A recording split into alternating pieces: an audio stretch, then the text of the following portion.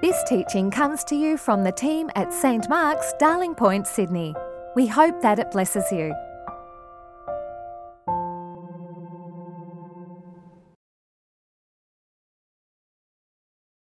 Good morning, I'm Greta Archbold. The first reading is taken from Luke chapter 18, starting at verse 1 through to 8. Then Jesus told them a parable about their need to pray always and not to lose heart.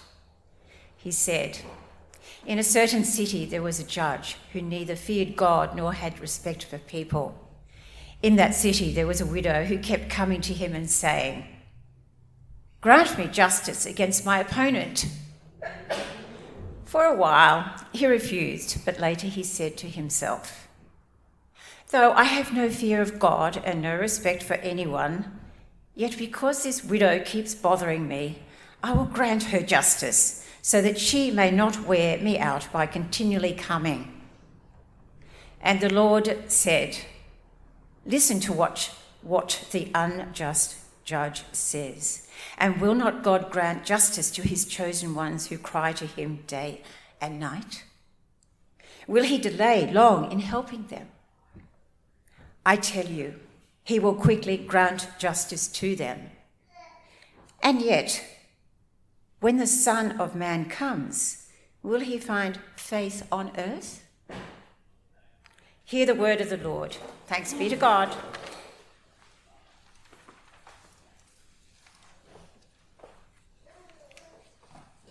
So the next reading is Psalm 146. Praise the Lord, O my soul. I will praise the Lord as long as I live. I will sing praises to my God all my life long. Do not put your trust in princes, in mortals in whom there is no help. When their breath departs, they return to the earth. On that very day, their plans perish. Happy are those whose help is the God of Jacob, whose hope is in the Lord their God, who made heaven and earth, the sea and all that is in them, who keeps faith forever, who executes justice for the oppressed, who gives food to the hungry. The Lord sets the prisoners free. The Lord opens the eyes of the blind. The Lord lifts up those who are bowed down. The Lord loves the righteous. The Lord watches over the strangers. He upholds the orphan and the widow, but the way of the wicked he brings to ruin. The Lord will reign forever and ever, your God, O Zion, for all generations. Praise the Lord. Hear the word of the Lord. Thanks. Let's pray. Gracious Father, we thank you for the Holy Scriptures, their precepts, promises, directions, and light. In them may we learn of Christ, grasp his truth, and have grace to follow in his steps. Amen. Well, you might notice that I'm not Michael Jensen. He's sick this morning, so I've got his sermon. With our powers combined, it might be the best sermon you've ever heard. Or maybe the worst. Let's see what happens.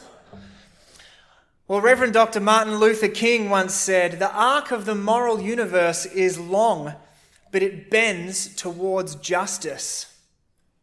But does it? In that one phrase, he expressed a deep hope within the human heart that the world will not turn out to be a place that is fundamentally unfair or even brutal. Somehow planted in the human breast is a desire to see wrongs righted and human affairs balanced. We want crimes to be punished, and we want the resources of the earth to be distributed with some degree of fairness. We want everyone to be treated with some degree of equality without prejudice. But is the world a just place? And for what kind of justice can we hope? Is it just that some of us are choosing between Aspen and Whistler while others don't even have running water? Is it just that an Indigenous man can expect to live 11 and a half years less than a white guy like me and is more than 10 times likely to go to prison? Is it just that, according to a recent government study, less than 15% of sexual assaults are reported to the police, and only 8.5% of those reported in New South Wales gain a conviction?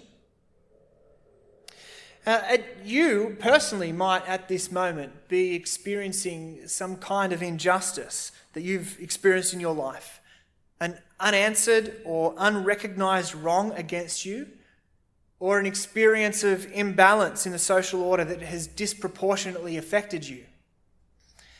And you may still be hoping to be vindicated, or you may have just given up on the idea of justice. Perhaps before I go on, though, I should define my terms a little bit. Justice can mean, on the one hand, what the court tries to deliver, a true verdict on a crime, perhaps, or deciding what is fair between two disputing parties. But justice is also what the government has responsibility for. We might call this social or systemic justice, the fair attribution of rights and distribution of resources and opportunities. So an injustice might, on the one hand, be Lindy Chamberlain being wrongfully imprisoned for killing her baby. On the other hand, it could be the White Australia policy. In both cases, the feeling is that there's something wrong that creates in us a desire to restore a balance or harmony, to answer the wrong.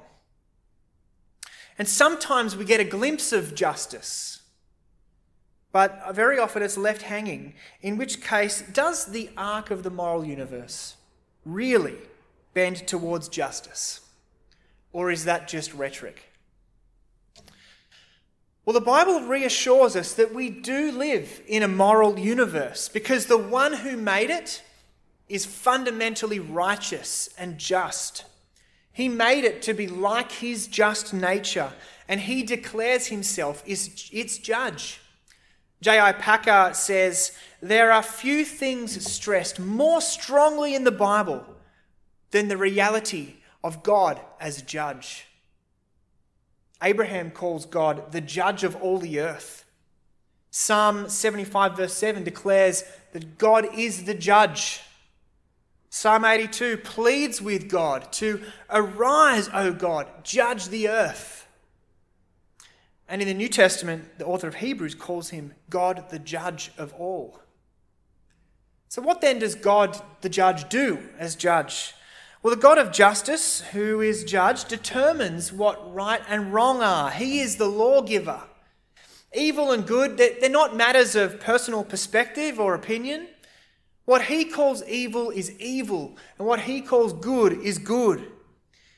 And it's not just that he judges the law, but it's the law that he gave in the first place, that against which he judges. That is the yardstick that he made. And it's not just a random grab bag of personal preferences, because justice and righteousness reflect his very own character. They come from him. And what is not just and right are those things that fall short of him. And he hasn't left us ignorant or in the dark here, because he has revealed his righteous character and given it to us in the law. And the Bible says that he has even written the law on our hearts, given us an inner sense of right and wrong that is our conscience. But not only is he the lawgiver, but we also see in Scripture that he punishes evildoers. He judges Adam and Eve when he expelled them out of the garden and cursed the ground. He punished Pharaoh, the evil slave master. And he judges the worshippers of the golden calf. And his punishment fell on the people of Israel at the time of exile for their hypocrisy, their faithlessness, and their neglect of the poor. And he punished the deceit and hypocrisy within the early church in the book of Acts with Ananias and Sapphira. But his justice as the judge is not only negative, because God stands against sin and evil so he can restore peace and renew the world. A world filled with his justice is a world of beautiful and harmonious order. Now, these examples are enough to show us that God is the judge and that he is serious about justice. And although they are partial, not every injustice is judged now, they point to one of the most important biblical promises. That God is coming to judge. That one day he will judge the world. And the Bible repeats this promise many times. The book of Ecclesiastes says, God shall bring every work into judgment, with every secret thing, whether it be good, whether it be evil. And this isn't just an Old Testament promise. Sometimes we think, God of the Old Testament, he's the one who judges, but God of the New Testament, he doesn't do that. But it's there in the New Testament even more. And Jesus is called the appointed judge. And so we look to a day of judgment, such as Jesus promises in Matthew 25, where he will separate the sheep from the goats. And Paul told the Athenians that God has appointed a day when he will judge the world by the man he has appointed, Jesus Christ. And he says in Romans chapter 2 that God will judge the secrets of human beings by Jesus Christ. And God judges with complete consistency and truth. He will not only judge, but he will judge as the omniscient judge who knows all. Not guessing the truth, but knowing it completely. And we need not fear that he'll be swayed by a greasy lawyer or bribed to look away. He sees all and judges with perfect and proportionate fairness. Now, it's worth pausing here because I know that this way of thinking about God can strike a jarring or even unpleasant note. We hate to be thought of as judgmental, although in fact I think we can be extremely judgmental. And we hate to think of ourselves as subject to a divine judgment, for how could that be anything but bad news? But when we think like this, I think we forget how much we actually long for justice, and that this longing is met by knowing that God is the judge. God as judge is exactly what we wish for. But also, we tend to buy caricatures of God the judge and forget to look to the character of God's justice. For God's justice is patient and merciful, and he vindicates the poor and the oppressed. We need to know that God is extremely patient with the human race. He doesn't fly off the handle or have difficulty controlling his moods. He warns us and he gives us time to turn to him. As 2 Peter 3:9 reads, "The Lord is not slow in keeping his promise, as some understand slowness. Instead, he is patient with you, not wanting anyone to perish, but everyone to come to repentance." Sometimes we read passages in the Bible, God as judge, and makes us kind of recoil in distaste. And yet, these very passages are evidence of his patience, because with them he warns us and calls us to him, to come to him for mercy. And so we shouldn't be blind. We can't be blind to the consequences of our unjust behaviour, but rather turn to him. And that's the next thing. That God's justice, the character of God's justice, is that it's marked by mercy and a readiness to forgive.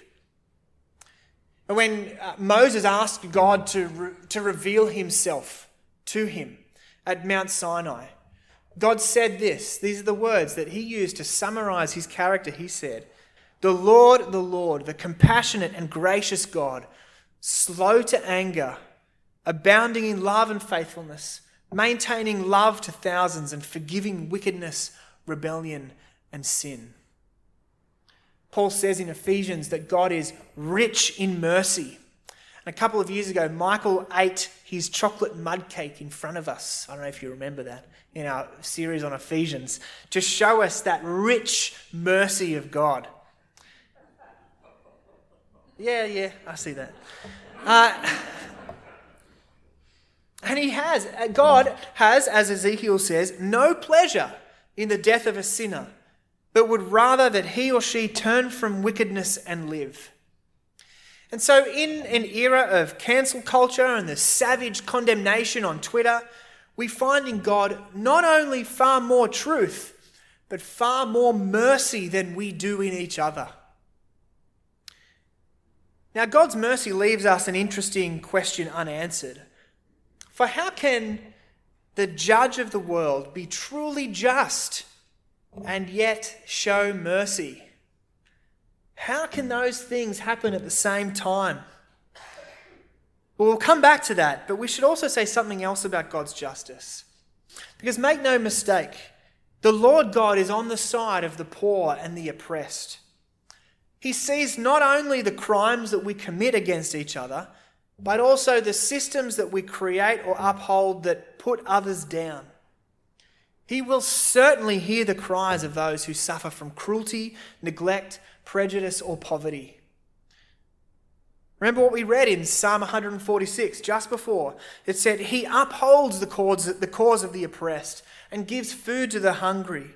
The Lord sets the prisoners free. The Lord gives sight to the blind. The Lord lifts up those who are bowed down. The Lord loves the righteous.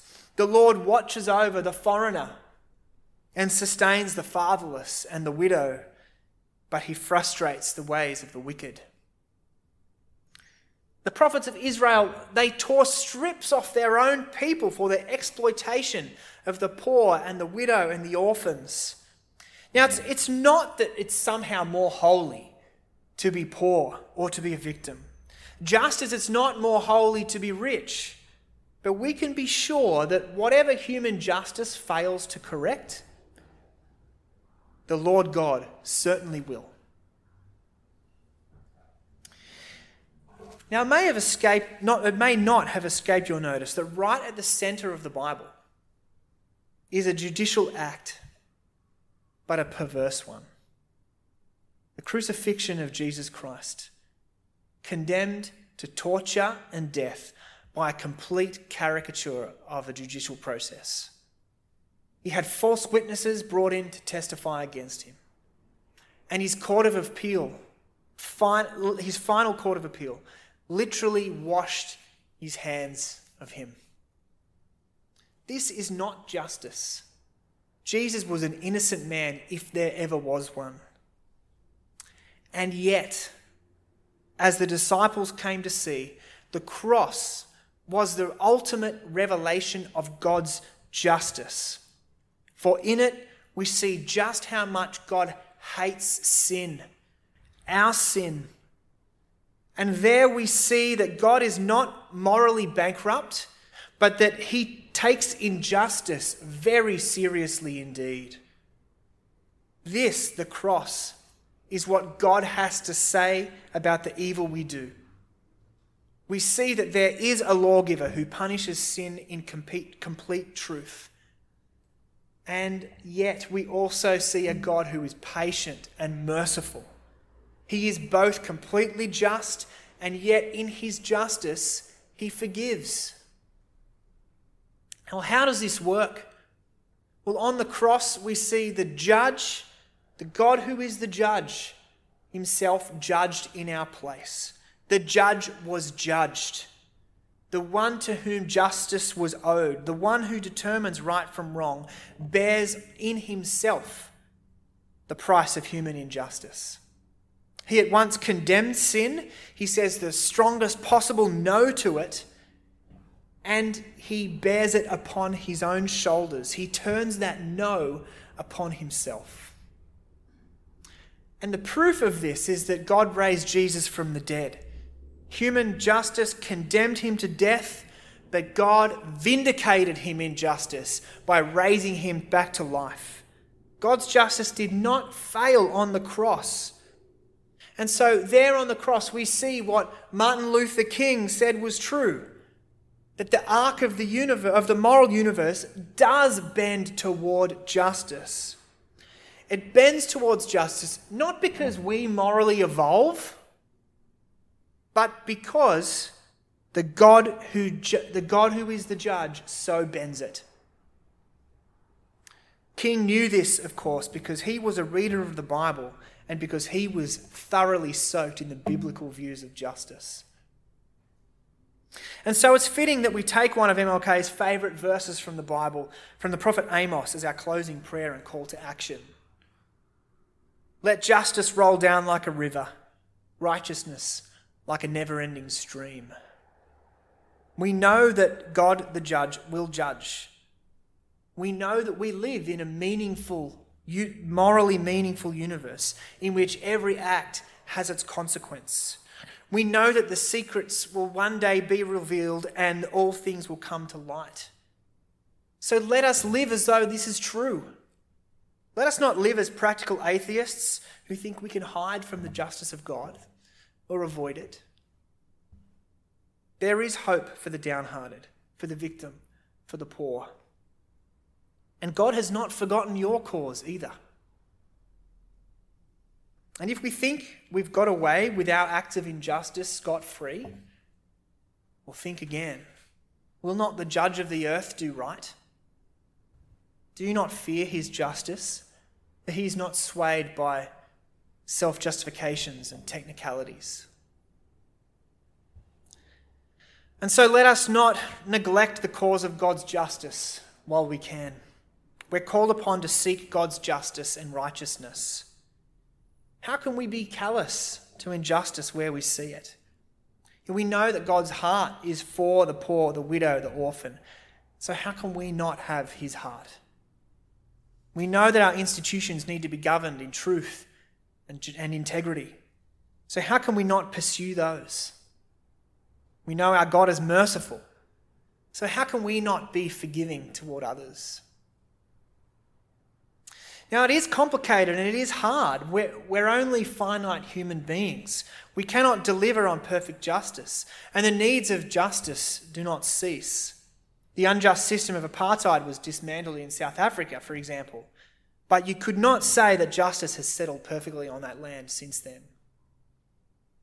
But this is no excuse for apathy. The prophet Micah really helps us in our human frailty when he said, "Do justice, love mercy, and walk humbly with your God." And so with this in mind, what are you doing to pursue God's justice in the world with his help? And finally, we are to shelter in God's mercy. The great arc of God's justice moves inexorably towards a day of judgment. And who could stand on that day? Who of us could stand the searing heat of God's truth about us? And yet, God is the God whose property is always to have mercy, to quote the prayer book. He invites us into the shelter of his forgiving love. Even as he condemns our sin in Jesus Christ, he justifies us, calls us innocent, and declares that there is now no condemnation for those who are in Christ Jesus. God is the lawgiver and the judge. He will bring his justice. In that we dare to hope, because in Jesus Christ we know that God's justice also means his merciful love. Let's pray. Our Father, we praise you for your justice. We thank you that you do not let wickedness and injustice pass you by, that you do indeed take it seriously. Father, we praise you for your mercy and forgiveness in our Lord Jesus Christ. And so help us to see that afresh today. Stir up in us a deep sense of thankfulness for your forgiveness and mercy and grace in the light of your justice. And so help us to live a life that seeks to live out this justice in the world around us. And we pray these things in Jesus' name. Amen.